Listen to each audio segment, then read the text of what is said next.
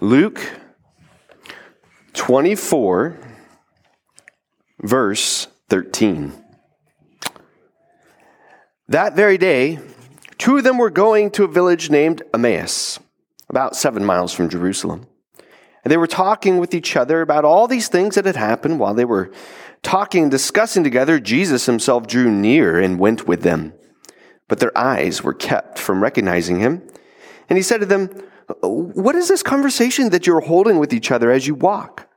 And they stood still, looking sad. Then one of them, named Cleopas, answered him, "Are you the only visitor in Jerusalem who does not know the things that have happened there in these days?" And he said to him, "What things?" And they said to him, "Concerning Jesus of Nazareth, a man who was a prophet, mighty in deed and word before God and all the people, and how our chief priests and rulers delivered him up to be condemned to death and crucified him. But we had hoped that he was the one to redeem Israel. Yes, besides all this, it is now the third day since these things have happened. Moreover, some of the women of our company amazed us. They were at the tomb early in the morning. And when they did not find his body, they came back saying that they had even seen a vision of angels who said that he was alive. Some of those who were with us went to the tomb and found it just as the women had said, but him they did not see." He said to them, "O foolish ones, slow of heart to believe all that the prophets have spoken. Was it not necessary that the Christ should suffer these things and enter into his glory?" And beginning with Moses and all the prophets, he interpreted to them in all the scriptures the things concerning himself. So they drew near to the village in which they were going. He acted as if he was going to go further, but they urged him strongly, saying, "Stay with us, for it is toward the evening, and the day is now far spent." And so he went in to stay with them. When he was at a table with them, he took the bread and blessed it and broke it and gave it to them. And their eyes were opened and they recognized him. And he vanished from their sight. Then they said to each other, "Did our hearts not burn within us while he talked to us on the road, while he opened up the scriptures?" And they rose that same hour and turned to Jerusalem. And they found the 11 and those who were with them gathered together, saying, "The Lord has risen indeed and has appeared to Simon." Then they told what had happened on the road and how he was known to them in the breaking of the bread. This is the word of the Lord. You may be seated. Father, we ask that you would sanctify us even in this moment, that by your Spirit you would cause growth in us. Lord, we know, even as these scriptures declare to us, that we will only have our eyes opened if you open them, Jesus, for us to see who you truly are. We pray in Jesus' name. Amen. Well, friends, teaching kids the Bible is always an interesting exercise.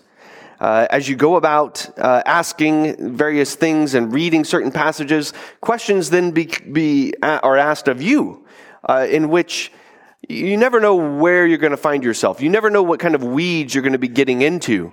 For example, you're teaching on the story of Jonah, and the next thing you know, you're getting asked questions about the dimensions of large fish versus the dimensions of a whale. You're being asked particular questions about why is it that Jonah would dislike these Ninevites so much? You're asked questions like, why is he so mad at God? What is this all about? And it leaves the question, what is the story all about? The Sunday school answer is, of course, what? Jesus. It's about Jesus. And for my kids, for example, they've been trained that when in doubt, the answer is always Jesus. My kids have been trained, when you're asked, who saved us? Jesus. Who was the most perfect person who ever walked the earth? Jesus. Who is it who walked on water? Jesus. Who was the snake in the garden? Not Jesus. And right there, they have this right intuition for them that Jesus has something to do with the Bible passage we're in. No matter if it's the Old Testament narrative or if it's a New Testament epistle, it's about Jesus. For many of us, though, When we begin to grow older, when we begin to read our Bibles as we're getting older, we stick with what we are taught in school, which is whatever text you're reading, it can only mean what it's directly addressing right there in the text. So then when you read Jonah, for example, you take it in isolation of everything that's come before and everything that will come after. And in this way of thinking, if you think through this way, Jonah becomes a moral tale. To obey God the first time he asks you. Isn't that what Jonah's about? God told you to do it. Do it the first time. Or be a kinder person. Don't be a jerk like Jonah. Or love people who are very different from you. The moral lesson is telling you, you cannot be sad like Jonah is at the end of the story, but rather you're supposed to buck up, Buttercup. That's the moral tale of Jonah. But friends, in today's passage, we will come to a rather different conclusion. That the Bible is primarily not about you becoming a better person, although that is there. But rather the main point will be that from Genesis all the way to Revelation, the Bible is primarily about Jesus and his gospel. And friends, this is a major, major discipleship issue. If you only have this halfway down, or if you do not have this down at all, then you will be sorely missing out hindered in your spiritual growth.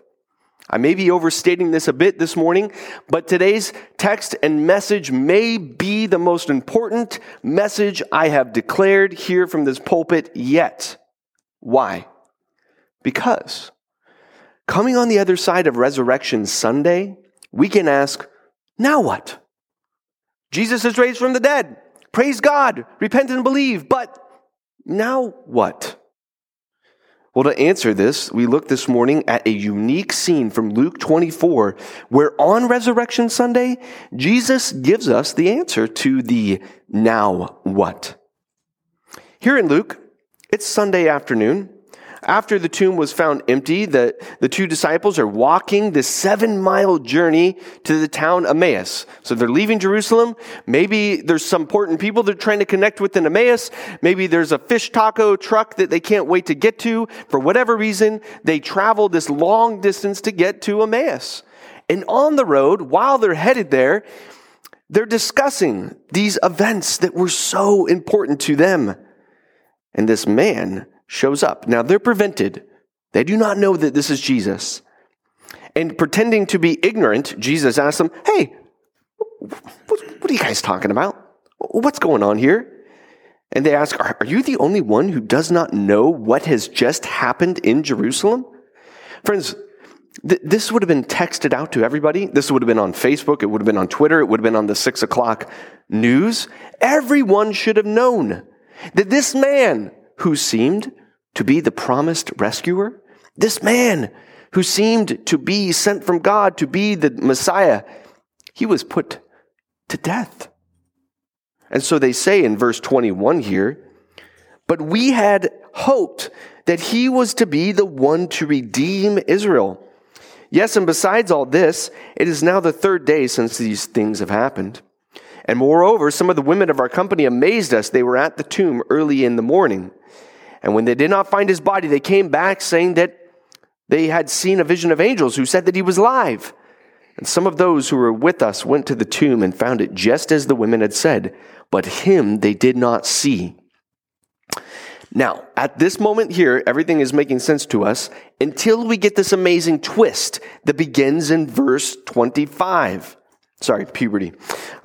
We get this amazing twist that goes on here at 25 to 27. He said to them, O foolish ones, and slow of heart to believe all that the prophets had spoken. Was it not necessary that Christ should suffer these things and enter into his glory? And here's the key verse, verse 27. And beginning with Moses and all the prophets, he interpreted to them in all the scriptures the things concerning himself.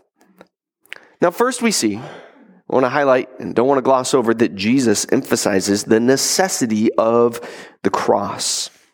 But then we see how this necessity was to be known not just from a select Bible passage or two, but from the prophets, plural, and more surprisingly from Moses and from what we read all the scriptures.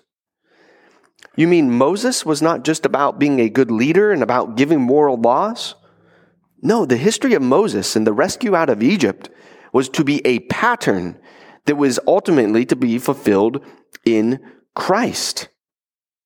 This was such great news to them, friends, that when they finally got to Emmaus, had this meal with Jesus, what do? They hightail it, and by now it's evening, it's dark, but they decide it is worth the 7-mile journey from Emmaus back to Jerusalem so they can go run into the other apostles and tell them the things that they had just heard. This is key. And so as they're entering in to tell the apostles, and they're about to say, let me just tell you this exciting news that we just found out regarding Jesus. Not only is he alive, but it was all about him. Enter verse 44, where Jesus is showing up.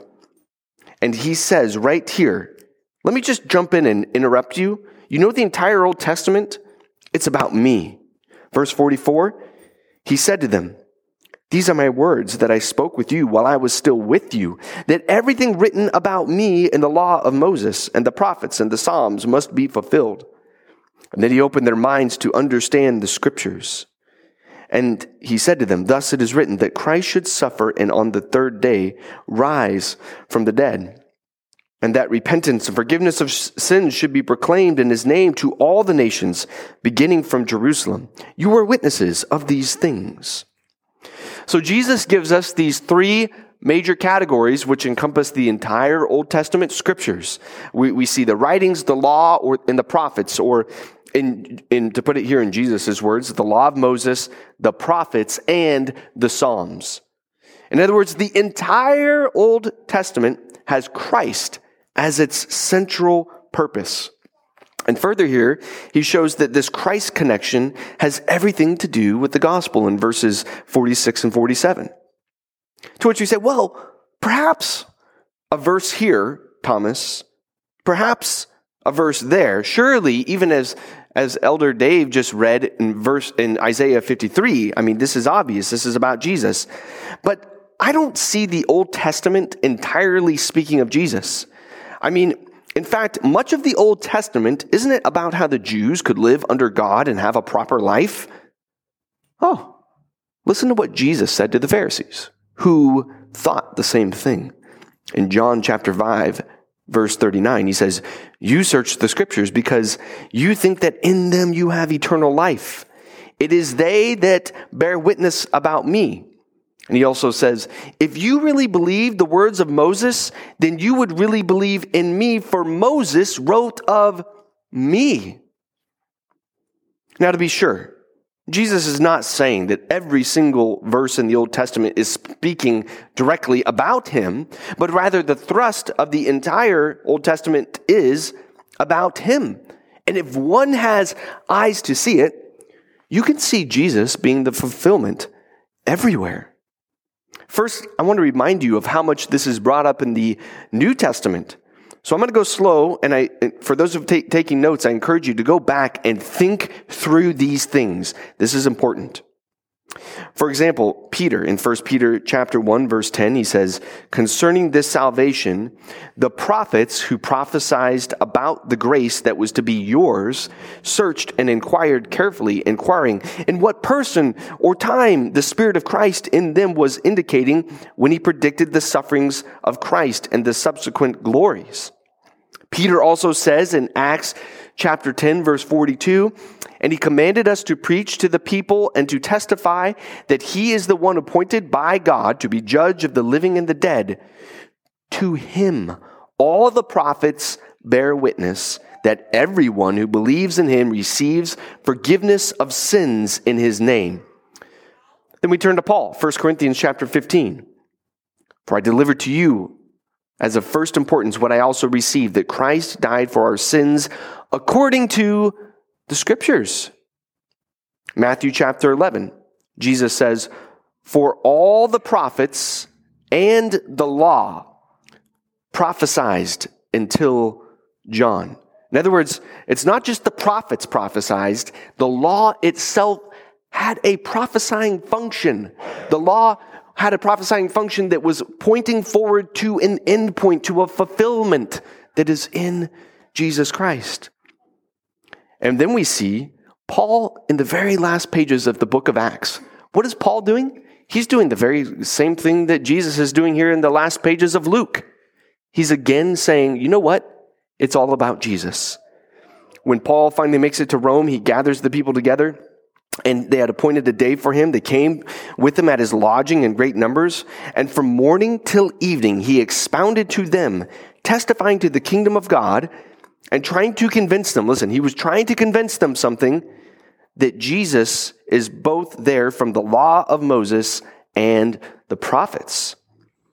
Friends, what Paul was attempting to do only makes sense if the Bible really is all about Jesus. This is unpacked in hundreds of ways. Because once you really catch that it is all about Jesus, and not just from a children's teaching perspective, but deeper, you don't have to stare at the page long to see that from genres to themes, to figures and types, to plot lines, it's all about Christ. For example, you go with the genre. Let's take the genre of the law. And you could just read and read and read and wonder, who could possibly fulfill all these things in this law? Who is it who could satisfy it rather than be condemned by it? And you turn page and page and page and page and page until you get to Jesus. And he does all things well, even as we read in Mark a couple weeks ago. Oh, here's one who does all things well. And then we see in Matthew chapter 5, verse 17, where he says that he fulfills the law. We find in Jesus not just one who obeys the law, but we find that he is the lawgiver who is truly able to interpret correctly the law and cuts, as we see, to the heart of the law. Oh, but friends, there's so much more.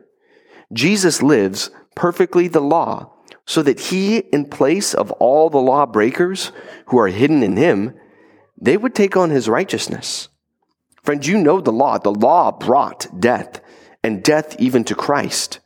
But praise be to God that Jesus brings life to those who are perishing. What about the genre of the historical narrative? We could look at a narrative such as the Kings. And you look at the Kings where you see Saul and David and Solomon, each one leaving us looking for a good, righteous king who will truly deliver his people. Only then when you turn to Christ do we have a king who is nailed to the cross, and above his head it says, here's your king. The king who is eternal, who is righteous, who is filled with justice, who in perfect rule. We find Jesus a king who loves the people in his kingdom so much that he is willing to die for his people, to save them. And then we can turn to the genre of wisdom literature. It all points forward to Christ, friends. Whether you're in Proverbs or Ecclesiastes, it doesn't matter. The wisdom there we find in Christ is the true wisdom of God. 1 Corinthians chapter 1 says that the cross is the wisdom of God. What about the genre of poetry, like the Psalms? All the Psalms sing his praise. He is the tree that is planted by streams of living water that we see in Psalm 1. He is the king that is set on the hill in Zion, which we read in Psalm chapter 2. Friends, Jesus is the salvation that was provided that the psalmist is looking for in Psalm 3. And in Psalm 4, the psalmist has a plea for help and a right sacrifice. Gee, where do we get help and a right sacrifice from? Finally, ultimately, in Christ. I could go on. There are 150 Psalms. That would be fun to do. But every one of these sings the praises of Jesus. Themes also in the Bible, themes of Sabbath and rest, find their ultimate fulfillment in our true Sabbath rest, which is Jesus. This is Hebrews chapter 4. Themes of marriage that we read, for example, in Hosea, point us to the marriage that we have as a church with Christ. The church is the bride and the groom is Christ. There are so many other themes to trace out, themes of covenant, righteousness, sacrifice, justice, exile. All of them find their amen in Jesus. Not only genres and themes, but even individual persons serve as types and antitypes of Christ. Some, in such spectacular ways, you cannot miss this once you see this. Once you see this, you better not unsee it. You just go through and you see Abraham. Abraham's called to be a father to the nations, to be a father of nations. He mirrors our heavenly Father that when he takes his son Isaac, his only son, and goes to sacrifice him.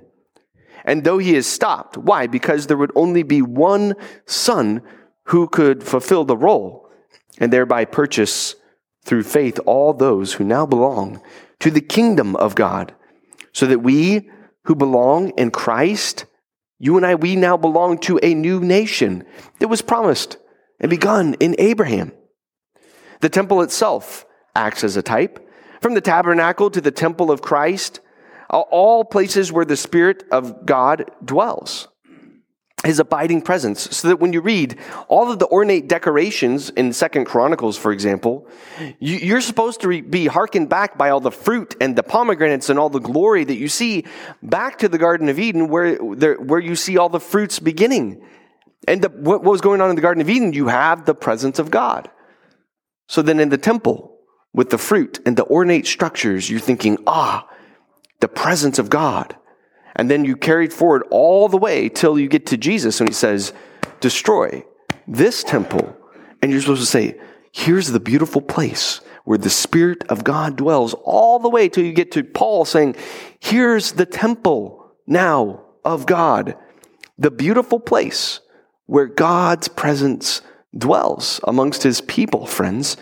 This changes everything. It means the church is not just a random country club. It means all the beauty and ornateness that you read in the Old Testament, 2 Chronicles, points forward to the beauty of Christ dwelling with his people and bringing about the fruit of the Spirit. Well, there's the story also of Joseph. Is Joseph about running from lust when Potiphar's wife chases you down? Is the story of Joseph about turning the other cheek when your relatives sell you off? Well, yes, this is there for sure. But more so when Joseph is sold for 20 pieces of silver and ends up being lost, thought to be dead by the father, only to be miraculously taken from the pit to the palace. Well, are we to forget that all this has happened for Joseph to save his people? So that by the time we read of Jesus being sold for 30 pieces of silver, thought to be dead by everyone, as we just have seen recently, even separated from his heavenly Father, and then raised up to a high and glorious position so that he can do what? Save his people. Friends, the story of Joseph is Jesus' story. And if you forget that and don't see that, you miss out. And of course, you've seen me numerous times in the book of Mark. What have I been doing over and over with the book of Mark? Because it's just there on the page is connecting comparisons of Moses with Jesus. Jesus purposely draws upon themes from Moses' deliverance to show us, hey, what Moses did, I'm doing, just even in a greater, grander scale. Moses gives the law. So does Jesus. Moses leads his people into the wilderness so they're fed bread where there is no bread. So does Jesus. Moses leads the people out of slavery so that they could be ultimately saved. So does Jesus. And in Moses, many of these things culminate. All these inroads come in together where you have themes and genres and types and even plot lines of deliverance. They all land together there. It's amazing. Friends, when you see this all over the place, you go back to the children's story of Jonah, and you say, here's Jonah delivering the Ninevites from destruction by preaching repentance. Yes, that same Jonah who was thrown overboard to save the men on the ship. The same Jonah whom Jesus says, an evil and adulterous generation seeks for a sign, but no sign will be given to it except the sign of Jonah, which is what? 3 days, and then raised. Friends, I'm just briefly this morning, I know this is broad overview. I'm just scratching the surface. Just barely scratching the surface. But don't you see how deep this goes? That when Jesus begins with Moses and the prophets and the Psalms and interprets everything concerning himself, then I'm convinced here that Jesus is to be seen through these major figures, through these major themes and genres and plot lines of Scripture. Jesus shows us that the primary purpose of the Old Testament is him. That in the Old Testament there was promise, and in the New Testament, Jesus is the fulfillment. The Old Testament was anticipation. The New Testament, we have Jesus, the goal. This is the pattern that you and I have to see over and over from the first half of our Bibles, and even in the New Testament as well. It's easy to miss Jesus, even as we're reading through the Gospels. But we need to see Jesus himself, the rescue, the sacrifice, the atonement, and grace. That from creation to the cradle, to the cross, to the consummation, it's all about Christ. Everything bends around Jesus.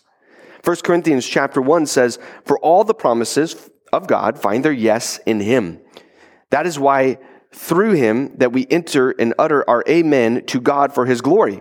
Romans chapter 11 also says, "From him and through him and to him," meaning Christ, "are all things."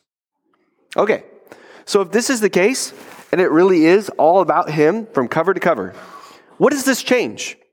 What do we do with that? Do we simply say, "Yep, I agree, moving on"? I'm going to suggest several ways that I think that this lands in our church.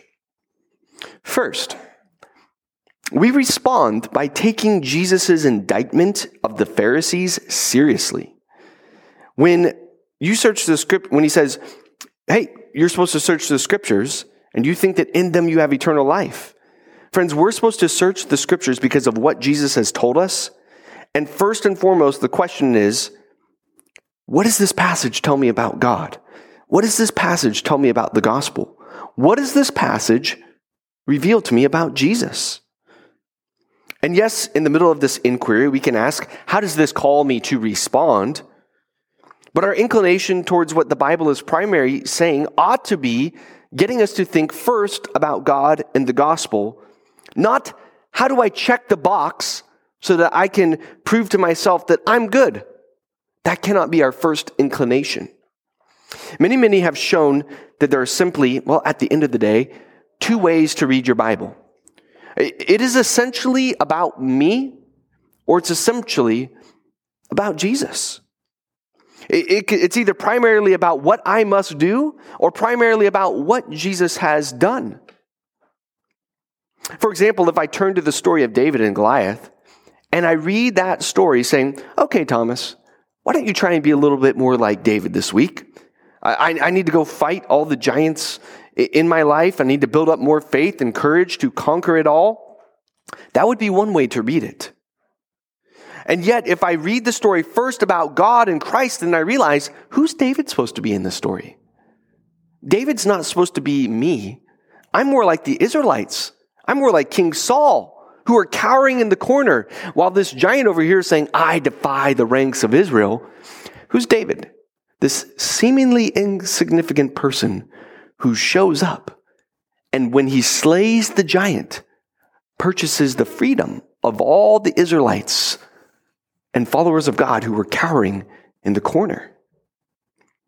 Then David reminds me of a coming king who in perfect faith slays our greatest giant of sin and law and death. And only when you and I begin to see that Jesus did this to ensure our victory, only then will I have the courage and the faith to fight the normal Christian battles that I do face of suffering and failure and criticism and disappointment. Second, friends, we have to stop using the Bible as a self-help book. This Bible is not tips for a better marriage and a wealthier bank account, or even how to keep out of trouble. It may touch on those things, but primarily this book is a cataloging of God redeeming his people through Jesus. So this means that individual Bible verses cannot be used as lucky charms, that we say, "Aha, the Lord gave me this verse for my individual circumstance." For example, I had I knew of a church who was looking to make a move.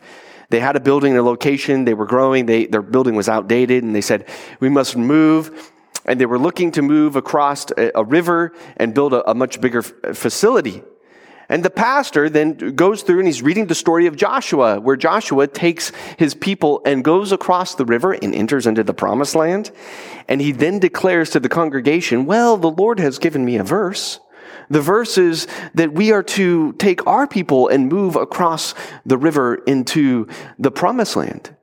Friends, why not just rather say, in good wisdom, God-given wisdom, it seems better for our congregation that we would have more opportunities to share the gospel across the river, that it would be closer to where many of you are living or other factors that may have been at play. But to use the Bible in this way without first saying, what did this have to do with Jesus? What does this have to do with the gospel? Friends, Joshua taking the people over the river into the promised land, Joshua is a mini Jesus. The picture is for us, we're to see Joshua and say, oh, here's one who reminds me of a foreshadowing of Christ who leads his people over the river into the final promised land. Third, before we ask, what does this Bible passage have to do with me? We ask, what did the original recipients understand of this passage? We can ask, what does this have to do with the original recipients and their context? And then we ask, what does this have to do with God and the gospel and Christ? Before we get to the question of, okay, now how do I read this passage? This is important because if you draw a straight line from Scripture to you, you do what the pastor just did. You read your Lucky Charm verse and you say, this applies to me, rather than saying, what does this have to do with the people who received it first? It would have meant something to them. And what does this have to do with God and the gospel of Jesus and what he says is true? All Scripture points to him. It must have something to do with Christ and the gospel. Fourthly, we pray for Jesus to open our minds. This is exactly what we saw here in Luke 24:45. Jesus, as he's explaining that the whole Bible is about him, he opened their minds to understand the Scriptures. And so this is something I continue to pray for us and for myself, that where Scripture goes from being one-dimensional, it comes to life for me because the Spirit is opening up the truth of what is really here. The Scripture is not just to be one-dimensional. There is depth to it. I don't know how many of you recall, this was more popular in the 90s, there was those books that they were the 3D illusion books where they had a very interesting print on them, and you would relax your eyes, get your eyes close to the page, and then you would kind of back out away from the page, and all of a sudden there would be what looked like a mess of color. And next thing you know, you're seeing a dinosaur, or you're seeing this interesting forest. And this is how the Scripture is. And we have to pray that Jesus will open our eyes to see this, that it will go from being a mess of weird colors to having richness and depth where you go, aha, I see it now. I see it. Fifthly, we recognize that this work of Bible reading and studying can be difficult and laborsome, but it is always rewarding. I'm so encouraged when I see our men's and women's Bible studies wrestling through trying to get to these deeper things. But it is laborsome and it is rewarding. So if you're 15 years old right now and you're saying to yourself, I'm not sure that I need to dive into this. It wasn't until I was almost twice that age that I began to search the Scriptures with these things in mind. What an advantage you have if you're younger to spend time delving, figuring this out now. And some of you who are here and you're 75 and you're saying, I just don't know that I really have a whole lot more room to add on to my understanding. Friend, what if God gives you another 20 or 30 years? Why wouldn't you spend it, even just a couple years, getting this under your belt, going, there is more there. I'm only seeing one dimension. Can I drill down and see a deeper picture of Jesus and what is going on? And I know this leaves us saying, okay, Thomas, where do I even begin with this? Where do I start? This is all overwhelming. You've overwhelmed me with information. I kind of get where you're going. Where do I begin? I will send out an email later today with helpful resources. I make myself available. I would love for nothing more than to talk to you about this very thing. Lastly, let me highlight, friends, that this whole piece really is a discipleship issue. That if we view the Bible as being sour and bitter medicine that we have to take, then we're always grudgingly going to find ourselves reading because we have to. Or showing up to church on Sunday to hear a sermon, well, because, I better do it. It's the thing that I have to do. It's a necessary evil.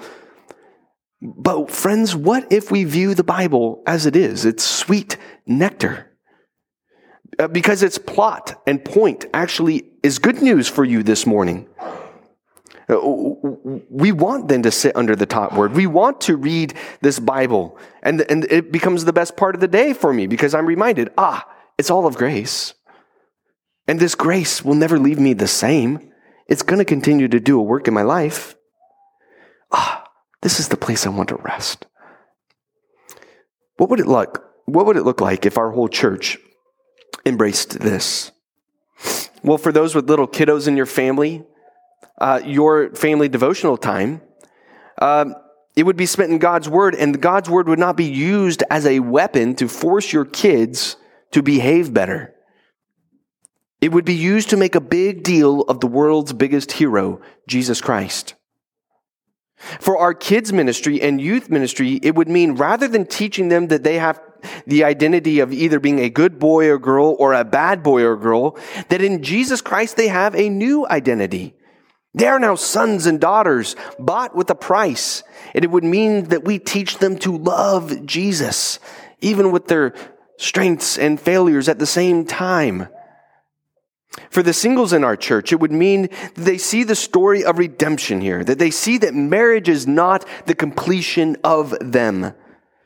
Only by being connected to this one to whom all Scripture points, that's the only thing that will truly complete you.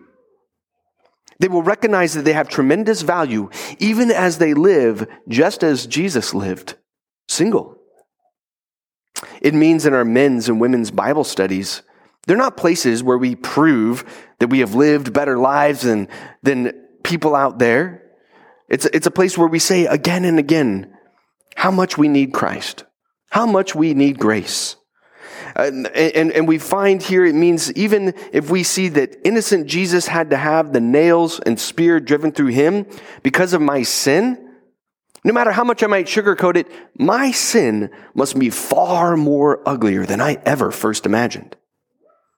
It would also mean for those who are older parents here amongst us, you no longer have an identity based on how great of a parent you are, or how great or awful your children are doing, because of your identity is not based in your performance as a parent or how well your children turn out.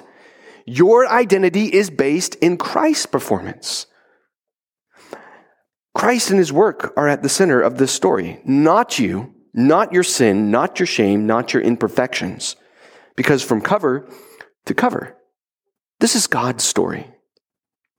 It would mean that individually and collectively, we are so much more patient, so much more grace-filled, giving, satisfied, joyful, sacrificial.